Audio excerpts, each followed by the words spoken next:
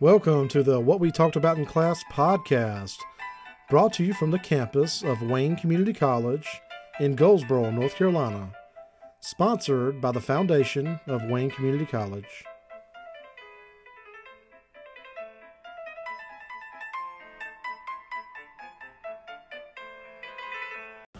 I got an offer from Verizon.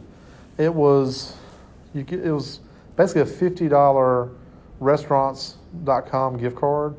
And I don't know if they sent it to me because it said it was my anniversary, I guess, with Verizon.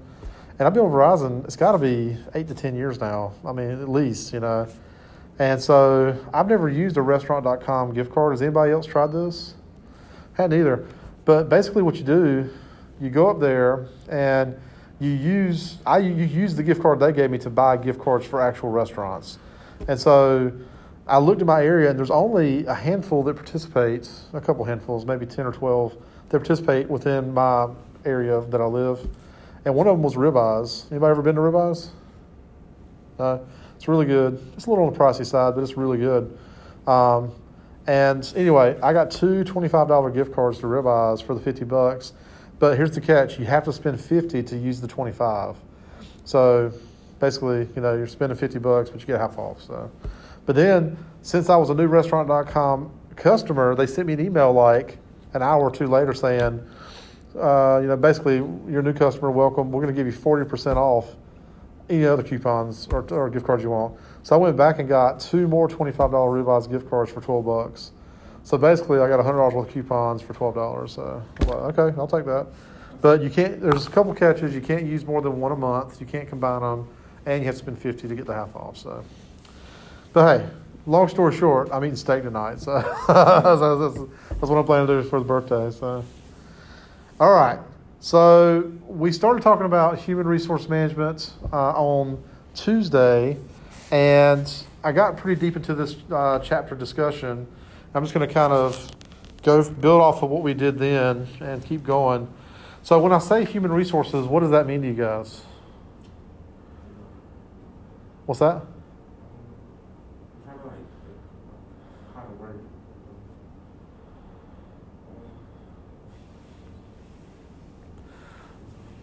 It's okay.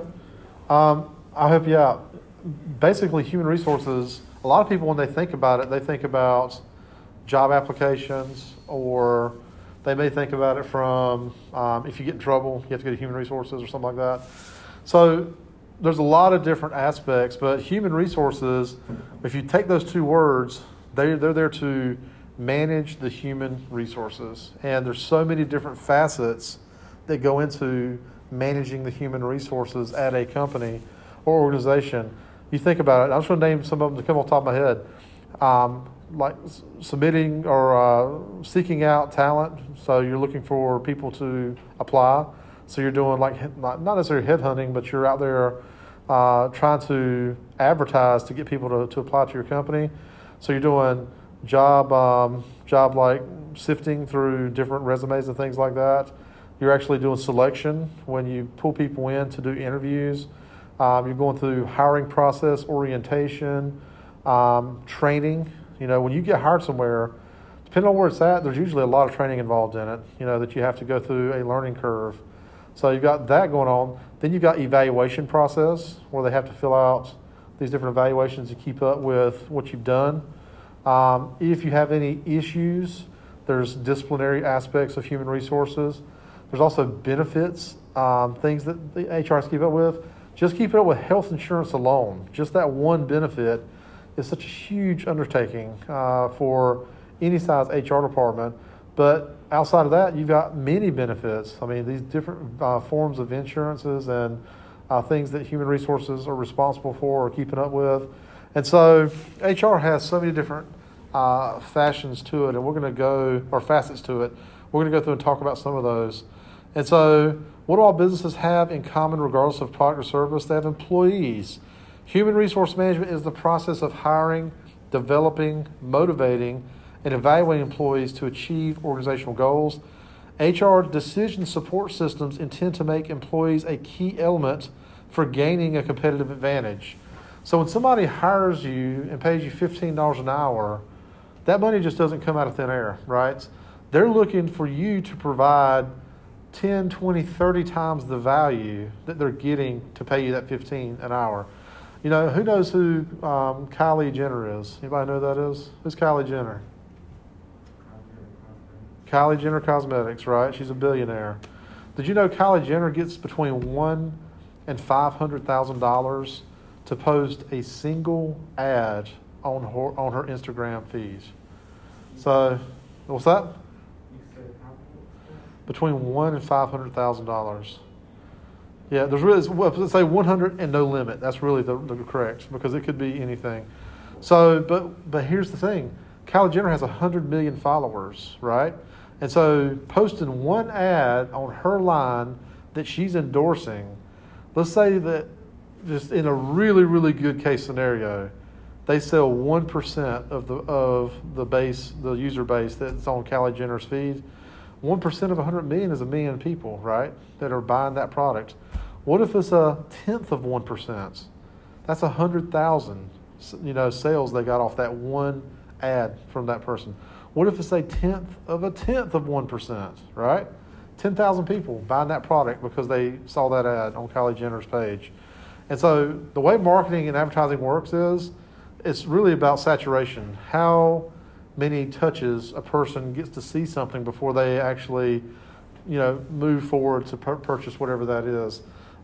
It's all about commerce. That's what the internet is about. Same thing from HR perspective. Like how much training, how much development do I have to put into an individual to get that individual to be productive? I used to work in recruiting when I worked at University of Mount Olive. They said, okay, we're going to pay you this salary per year. So I get the salary, I get a check every month.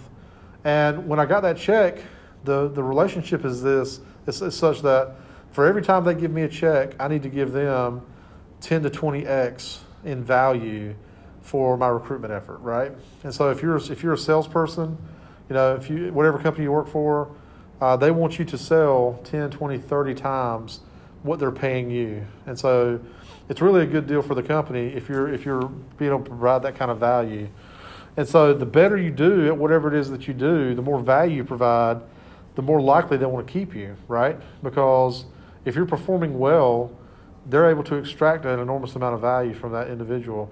You ever look at some of these people that get paid just exorbitant amount of money? Pro football players, right? Professional athletes. So, what's an example of an athlete contract that happened recently or something? I mean, I hear about them every year, but what's something that's just seems like I heard an athlete getting paid $100 million. Do you know about this? Actually, baseball gets paid way more. There's no salary cap on it. Right. Guys Manny Machado got 10 years for $300 million. Yeah. $1 million a year. 10 years for $300 million. So think about that for a second. $300 million for one person for 10 years. But you have to look at it from the other end of the business. This is a business. They are expecting to get tremendous value off that individual for that kind of money, right? And you better believe they're taking care of this investment, this person. They're doing the best doctors, the best nutrition, the best training, everything. They want to protect that investment. And they probably control certain aspects of his personal life, like you can't engage in any type of dangerous activity. There's probably restrictions on what this individual can do over that course of that 10 years. And so, $300 million, but they're probably expecting to get 5, 10, 20x on that return, because of if they're an all-star and they win a championship for them, what does that do for sales of merchandise? What does that do for brand exposure? It does a lot, And so, I don't know, is anybody following professional football this year so far? How's it going? I forgot about Mahomes got that big, I'm talking about Patrick Mahomes. Uh-huh. Yeah, he got 500 million, I think. Wow. It's crazy. Yeah. How are the Patriots doing this year? I know Tom Brady left. Doing decent without him? Cam Newton is doing pretty good. He had coronavirus and didn't play last week. Oh, man. Well, it shows you if the Patriots are doing well without Tom Brady, it's not just about one player, right? It's a team effort. But, Tom Brady, extremely high-paid athlete, and they got a tremendous amount of value out of the guy. He led the team to win 5 or 6 Super Bowls, right? I mean, all-time record. And so for the Patriots, I mean, that's like when you say Patriots, people know what that team is and who's on it and kind of what it represents. But if you say like the worst team in the NFL or the worst couple teams, they can't tell you anything about it, because nobody talks about them. They're talking about the winners, And same thing's true in any sport, any company that's doing things that are putting out wins. That's what you want. And so HR planning, let me back up here. There's these 5 facets right here. It talks about planning, recruitment, development, evaluation, and compensation. So planning, determining employee needs of the firm and the jobs to be filled, having the right people, training, and jobs. So they're going through and looking at job analysis, description, specification, demand forecasting, internal supply forecast, and succession planning, who's going to take over if something happens. So jobs do change over time. Like if you rewind the clock and look at what somebody in my position would have done 20 or 30 years ago, it would be incredibly different than what somebody in my position does now. We do a lot of administrative stuff that I've talked to colleagues that have been around for 25, 30 years, and they say, yeah, things used to be very different as far as the process, and that's because jobs evolve over time. They have to adapt to the needs of the current market. And so HR has to have its pulse on that, or finger on the pulse of that very closely. Training and development, has anybody ever been to an orientation? Did you have one at Domino's? Kinda? Did they make you watch any videos or anything? No? Wow, it's just like, okay, come on in, this is what you do, go, okay. That surprises me with a company as big as Domino's, because they're the number 1 pizza guys, so. This Domino's, they're not corporate owned. Okay. Still surprises me they don't have some type of training protocol that I would, you would think like they would have at least like a 1-day training program where you come in, you learn for 4 to 6 hours, you hang out with somebody else for another few hours, and that's your training day, at least 1 day. I'm pretty sure they do with other Domino's, these Domino's. How do they train you on like safety and food prep and things like cleanliness standards and stuff like that? Is it just you learn from talking to others? Soapy water or sanitizer. Right. Is there a training checklist they have to go through for you or anything like that? No. The general manager is like, today you're going to be doing phones, today you're going to write, or in a couple weeks you're going to be going to make line, in a couple weeks you're going to be learning how to prep and stuff. Right. That surprises me. It really does. Like that there's not a more structured training process in place, I'm pretty sure they do with the other Domino's. Okay. Oh, yeah. It does cost money to train, So what you were just talking about is on-the-job training, and you were talking about job rotation too, where you will spend a couple weeks on the phone, then spend a couple weeks doing pizza prep, a couple weeks doing something else. So a couple ways that could happen is through apprenticeships and mentoring. Off-the-job training are programmed instructions and simulation, things that you can study and learn off the job. So compensation, this is one of everybody's favorite topics, right? What are you going to pay me? How much am I going to make? And so many people think about the job in terms of the monetary exchange. I trade time and talent, you give me dollars. It's not all about the money, though. There's other things that come into play, like quality of the work. That's something that people don't really think about. Like, if I said, okay, I'm going to pay you $120,000 a year, everybody's eyes light up. So, okay, 120. They don't even think about what the work is. They just hear the 120.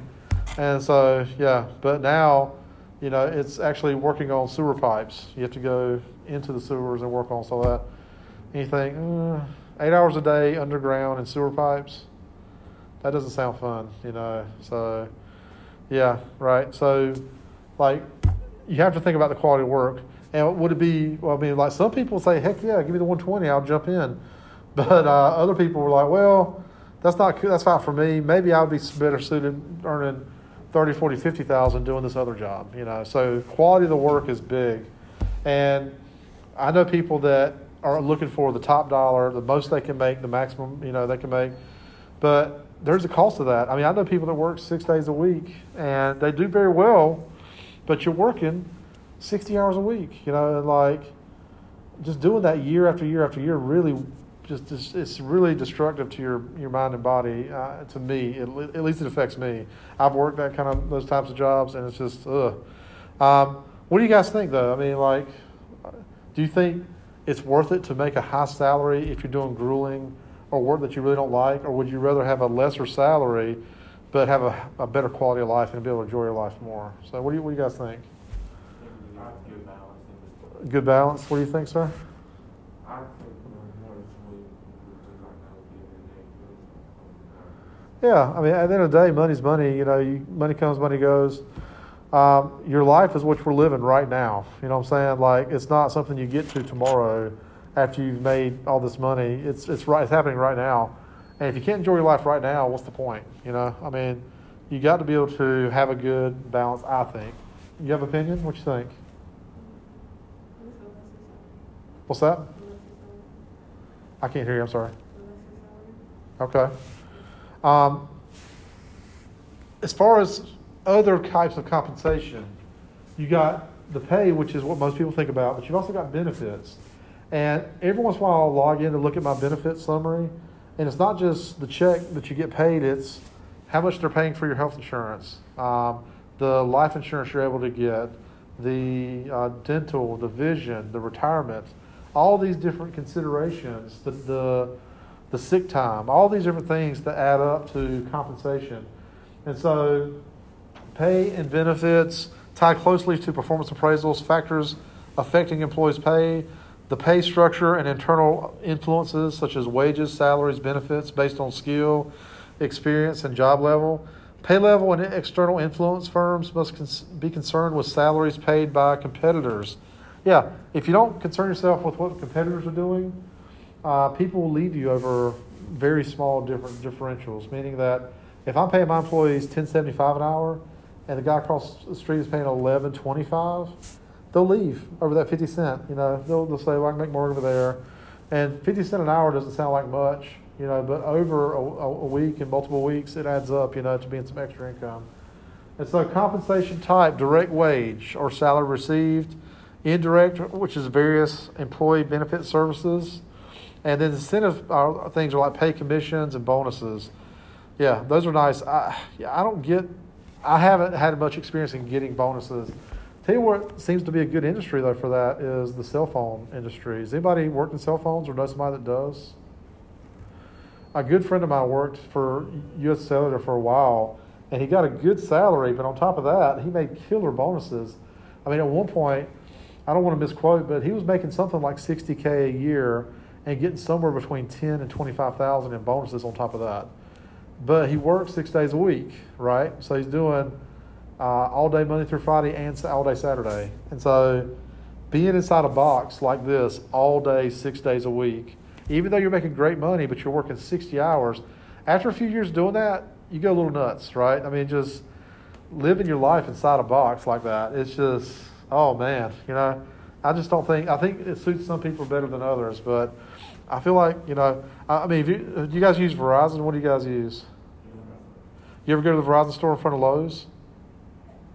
You ever walk in there? It's nice, but I wouldn't want to be in there 60 hours a week, week after week after week after week, right? I mean, yeah. I mean, even if the money's great, you got to think, man, you're only living your life from like 7 to 11 every day. You know, that's it. I mean, come on. So, some looking at the different ways we recruit employees. Internal labor. These are people that are already in your company. And it's good to promote from within if you can, if you've got the talent to do that, because it shows the other employees that if I work hard, that if I put my mind towards this outcome, then it'll happen. So they look at things like previous work experience, skills, education, certifications, jobs and career preferences, performance and attendance. External is when we post jobs to external sites. What type of websites do we use to look for jobs? Do we use any, or what do you use? LinkedIn? How about Monster? Anybody use that? Or Talent.com or Indeed.com? Indeed? Yeah. What was this? I forget the one. It might be Indeed. My wife applied for a couple jobs through that site. So yeah, I mean that's really how a lot of places recruit now. Some of them use social media, like they'll post a job on Facebook or something to see if they'll get some takers on that. It mentions Monster, Indeed, Startwire, Glassdoor. Yeah, I mean, just depending on what the industry is and the talent pool as to determines how big of a radius they look or, area they look for. And then employee selection. Basically, these organizations get in a lot of resumes. I mean, it doesn't surprise. Just as an example, I used to work for University of Mount Olive.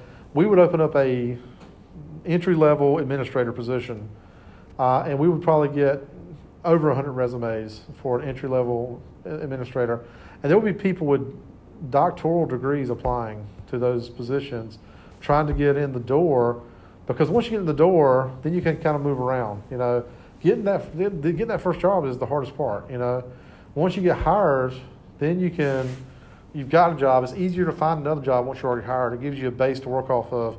When you don't have a job and you have no income, that puts you in a bad spot. You're kind of on life support at that point. You're in an existential crisis mode. So it's important to get a job, get some income flowing, and then figure out what your next step is. But in order to process through to get to a hiring decision, they have an initial screening. Does this person meet the minimums? The employment test, some organizations do this. We had one at Walmart when I was there, and they asked you ethical questions like, would you do this? It's basically ethical dilemmas. Would you do this? What would you do in this situation? Selection interviews, background reference checks, physical exams, and then a decision to hire. And so these are just some of the ways that we screen through employees. Yeah, because you have to get all the way through that 100 applications down to one person that's going to be the hire. So labor relations, what do you guys know about unions? Anything? It's okay if you don't. I didn't know much. In fact, I didn't know much about unions until I was 25. I was assistant manager at Walmart. They sent me to a union, it was basically a union professional development workshop. And Walmart is very anti-union. They do not want even to say the word union in the store. Because if there's any whiff of a legitimate union threat, they will shut down a store to prevent that from happening. Because if organized labor or unions got into Walmart, which is the largest private employer in the United States, it will put a lot of financial pressure on Walmart, because unions exist to seek out benefits and pay compensation for employees, and they seek to protect employee rights. So I have mixed reviews on it. I'm not anti-union, but I understand that unions create financial challenges for organizations, because what unions do is they say, if you don't pay us what we want to get paid, if you don't look out for us, then we're going to go on strike, and you're going to lose all this revenue. So it is effective, but if you've got a manufacturing company and that's your one thing that you use for revenue, the manufacturing company, very, very much they got your feet to the fire, right? But if you're Walmart doesn't care.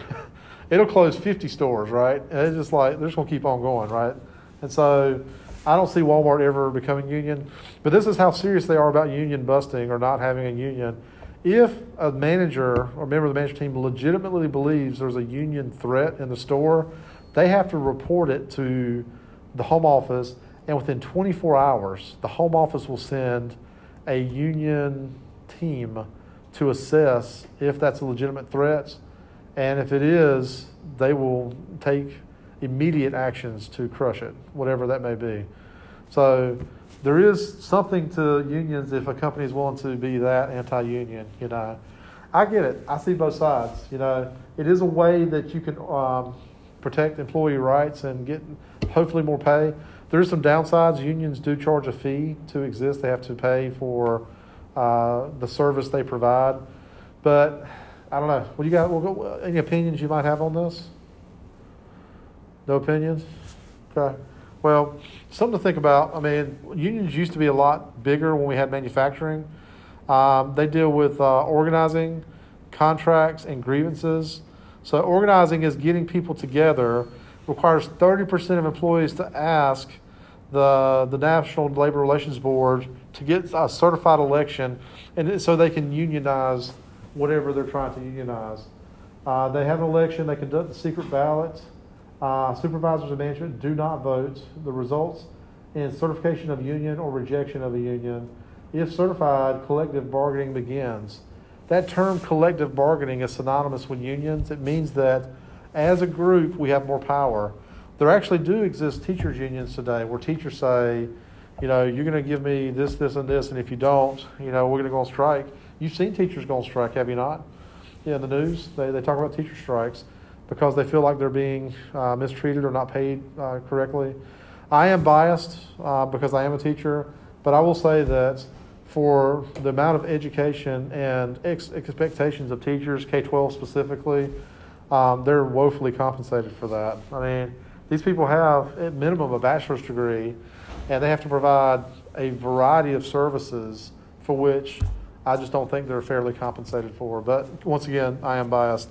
But I'm also a parent, you know, and I realize my kids' teachers are undercompensated for what they provide, in my opinion. So, all right.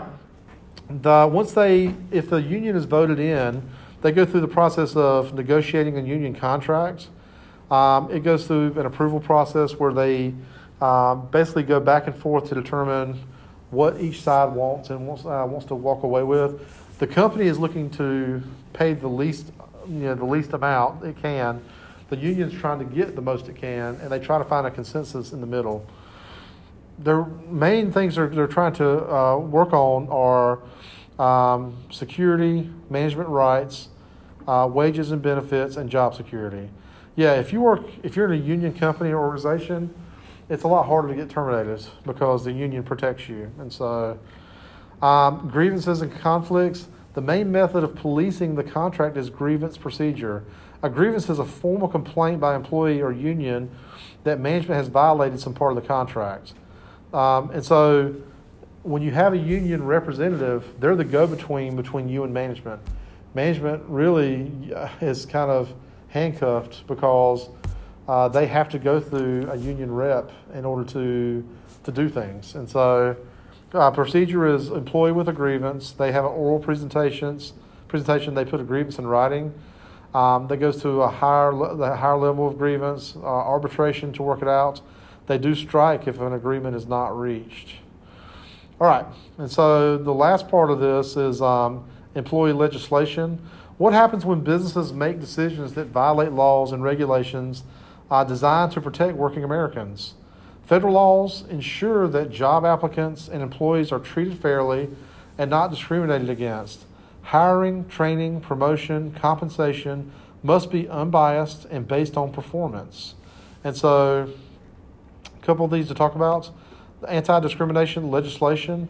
Today, the regulatory authority of the EEOC, which is Equal Opportunity, basically Employment Act, or Equal Opportunity Commission, includes enforcing a range of federal statutes prohibiting employees discrimination or employment discrimination, including the following: the Equal Pay Act, the Civil Rights Act, Age Discrimination Act, the ADA or the American with Disabilities Act, Vietnam Veteran Readjustment Act, and then the Pregnancy Discrimination Act.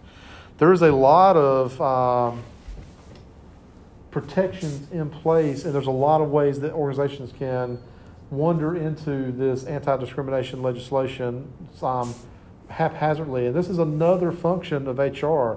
They have to keep up with this legislative anti-discrimination laws, because let's say that we have a hiring committee and there's 4 people on the committee, and they come in and they start interviewing candidates, and one of the committee members start asking questions that violates one of these discrimination. Give you an example. Like, you can't ask an applicant how old they are. You know, even if if they look a certain way, you can't assume age, you can't ask age. And so like, if I see somebody come in and I think, well, this person looks awfully young to be applying for this senior leadership position or management position, I can't say, how old are you? And I mean, what if they say, oh, I'm 22 or I'm 24, and they don't get the job? Well, they could feel like, well, they asked me about my age in there, and I didn't get the job, so I associate that with being because of my age, and so they discriminated against me, and there have been lawsuits brought for those types of things. On the opposite side of the coin, let's say somebody comes in, I think, well, this person looks kind of older to be applying for this position, maybe entry-level position, And then somebody says, well, how old are you? They say, well, I'm 63.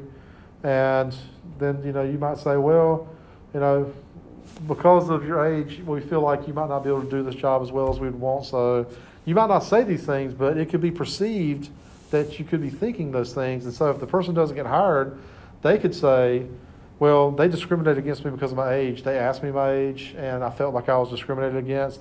You have to remember that even if you're not intentionally trying to discriminate, as long as the person perceives discrimination, there is an actionable cause in the eyes of the law, and the court will have to sort it out, or an arbiter or some type of mediator will have to sort out whether there was actual discrimination.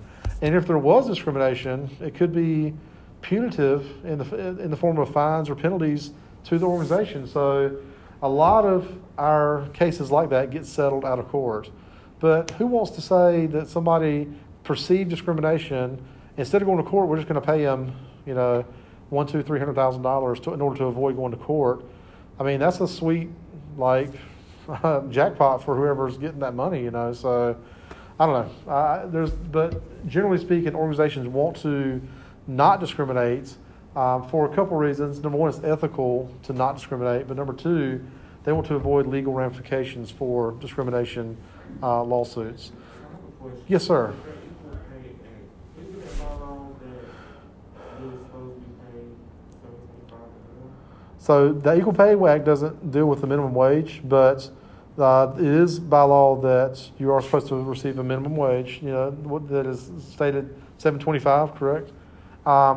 There are some exceptions to that. If you work in food service as a server, waiter, delivery driver, things like that, it changes that rate. I'm not sure what it was, but when I was in food service, something like $2.13 an hour, really low. And because I know like the grocery shoppers at Domino's, yeah, ours, they get paid $5.50 an hour. $5.50 an hour, yeah. So the reason why is because there's an expectation that tips will compensate for the difference in pay, right? So, It's an expectation, yeah. So, so if you're paying $5.50 an hour, and if they're making 2 or 3 deliveries an hour, the expectation is that they would get, $1 to $5 a stop, something like that, as a delivery person. And, on the low end, if they got 1 per stop, that would put them at $8.50 an hour. On the high end, closer to $20 an hour, depending on. And I waited tables for a while, and it's ebb and flow. Some nights you do really well, other nights you don't. So, yeah, I get that, but but the Equal Pay Act more specifically speaks to every individual, regardless of age, gender, any other legally protected status, should receive equal pay to any other person for similar work, right? So if I go into a job, they're going to pay $30,000 salary. Somebody else comes right behind me, and they may be a different gender, a different race, whatever it may be. They should also, if the credentials are the same, we have the same amount of experience, they should also get the same pay. So that's what equal pay is about. A lot of organizations that are, especially larger ones, have gone to standardized pay, meaning that when you come in the door, there's a formula page that they fill out on you. They determine what type of experience you have that they can give you points for, what type of credentials you have they can give you points for, and those points add up in addition to your base pay, how much they can pay you, and that's what they go with. It's that way at the past 3 organizations I've worked for, that it's standardized pay. This is what you're getting, and it's good and bad. It's good in that it's fair. This is the standardized. The human resources is covering themselves because they don't want to be deemed as, hey, my buddy got a job here, and I gave them the max, right? Which happens in the past. It still happens today. So these standardized forms allow for a more consistent and fair pay structure. So it does, man. I don't think there's few things that burn people up than when you find out that, hey, we both started at the same time, we had the same experience, but they make $5,000 or $10,000 more a year than I do. Yeah, that's a real contentious thing, and it's a real thing that happens very often. So labor and safety legislation, there are many other laws designed to regulate the employer-employee relationship. Several are described below. There's the Social Security Act, the Wagner Act, Fair Labor Standards Act, the Taft-Hartley Act, the Pension Reform Act, Occupational Safety and Health Act, Immigration Reform and Control Act, and the Family Medical Leave Act. I'm just going to talk about a couple of these real briefly, starting with FMLA at the bottom. That was designed to protect families in the event that you needed to have, if you have a legitimate medical need to be out, it will protect your job for up to 12 weeks. And so you can, if you have a baby, so that's a pretty common example. Somebody has a baby, it protects the job of both the mother and the father if they need to be out to take care of that newborn, you know. And when my first child was born, I took, I think, 10 days off. And I know that my employer probably didn't like that. I was at Walmart at the time, but the way I looked at it is from, you know, this is my family. I need to take care of my family. My wife, brand new mom, wore slam out, you know, just exhausted. And that first week is really rough for new parents because pretty much every 2 hours, 2 to 3 hours on a 24-hour loop, you're up and dealing with, you know, the child's needs.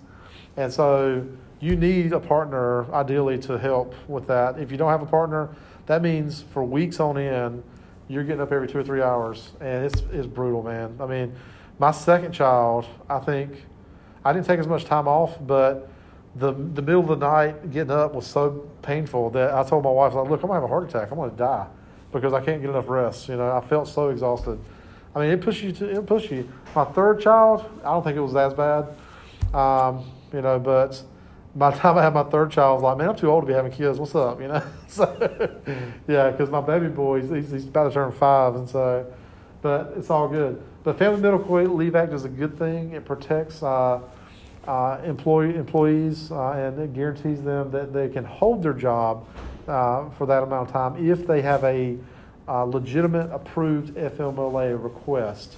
I will say that there are abuses in this system. I saw an example at my last job where somebody took FMLA. They were a salaried individual, so they're getting paid for those months of leave. Then when they got to the end of their FMLA, they quit and didn't come back. So they just rode the FMLA and got paid the whole time, and then quit and didn't come back. And that's not good, you know. Like that's to me, that feels like, I don't know, just doesn't feel ethical. But so OSHA is another one, Occupational Safety and Health Act. Anytime you have regulations dealing with the workplace, OSHA is probably a part of that because their whole reason for existing is employee safety. And so there's a reason why you can't block fire exits. You know, there's a reason why you can't have slip, trip, fall things into walkways. You know, you want to make sure that the walkways are safe and unobscured. And so OSHA deals with all things like that. They make sure that it's just a safe, clean work environment for people to exist in. All right, so the last thing we're getting to here is HR trends. Some of today's most important trends in HR include using employee diversity as a competitive advantage. So if we have a room full of white guys making decisions, I mean, I can only base my perception of the world on what I've learned and what I've been exposed to as a white guy, right? So I can't understand what it's like to be a Hispanic female, for example, right? I can't understand what it's like to grow up as a black male, you know? So I have to have diversity of opinions and ideas to be able to say, you know, especially if you're selling goods and services, you want to say, well, how does this product or service speak to this community of people, right? When I was at Walmart, we had a product called Maseca flour. Has anyone ever seen Maseca flour? Yeah. I had never seen or heard of Maseca flour. Didn't know anything. I mean, in my culture, like I said, white guy culture, I never used the product. My parents never used Maseca flour. But in the Hispanic culture, they love it. They use a ton of Maseca flour. So we would have to order a pallet or two a week and put it on a dedicated shelf so they would have enough Maseca flour to use it. And that's what I'm talking about. If you are a company, you need a diversity of opinions. If we had a Hispanic Latino person in the room, they would say, by the way, this culture uses a lot of these types of products and services. How do we market and how do we sell to that culture? You know, how do we address the needs of that community? And so that's what diversity gives you, is multiple perceptions of how products and services could best serve different diverse communities. Improving efficiencies through outsourcing and technology. Don't try to do everything yourself. Outsourcing and technology, you can leverage, like if you start a company and you say, okay, I want to do all of my accounting in-house, well, now you've got to hire an accountant that's on the salary, on the payroll, you got to pay benefits to them. Why don't you just go to an accounting office and let them do it for you? That's the easy fix. You don't have to keep them on the payroll. It'll be cheaper, and you're not having to deal with that. Hiring employees who fit organizational culture. This is a big one. You don't want to hire somebody that's not going. Every time you hire somebody, you got to ask yourself, is this person going to add to the team or hurt the team or take away from the team? That needs to be something in your mind every single time you hire somebody, because you make crucial decisions when you hire people. You bringing a new person into the organization, and that person is going to have an impact. Is it going to be a value add or somebody's going to take away value from the organization? And then also more service workers joining labor unions. That's a new trend too. All right. Any questions, comments on anything we talked about today with regards to HR? No? So next time you see an HR person, you'll think this person does a little bit of everything. They're involved in so many different aspects of my employment, and you need to be appreciative. And who knows, some of you guys may be HR managers someday. It's a big job, a lot of responsibility, but it's a good career path. So, guys, I appreciate your time. Happy birthday to you, sir. Enjoy your evening, and I'll see you guys next Thursday, okay? Have a good one. Thank you so much for spending some time with me on the podcast. I hope you got something out of it and learned something that you can use in the world and share with others. If you did like it, please indicate so by liking, sharing, or going to Apple Podcasts and leaving a review. Until next time, I wish you well.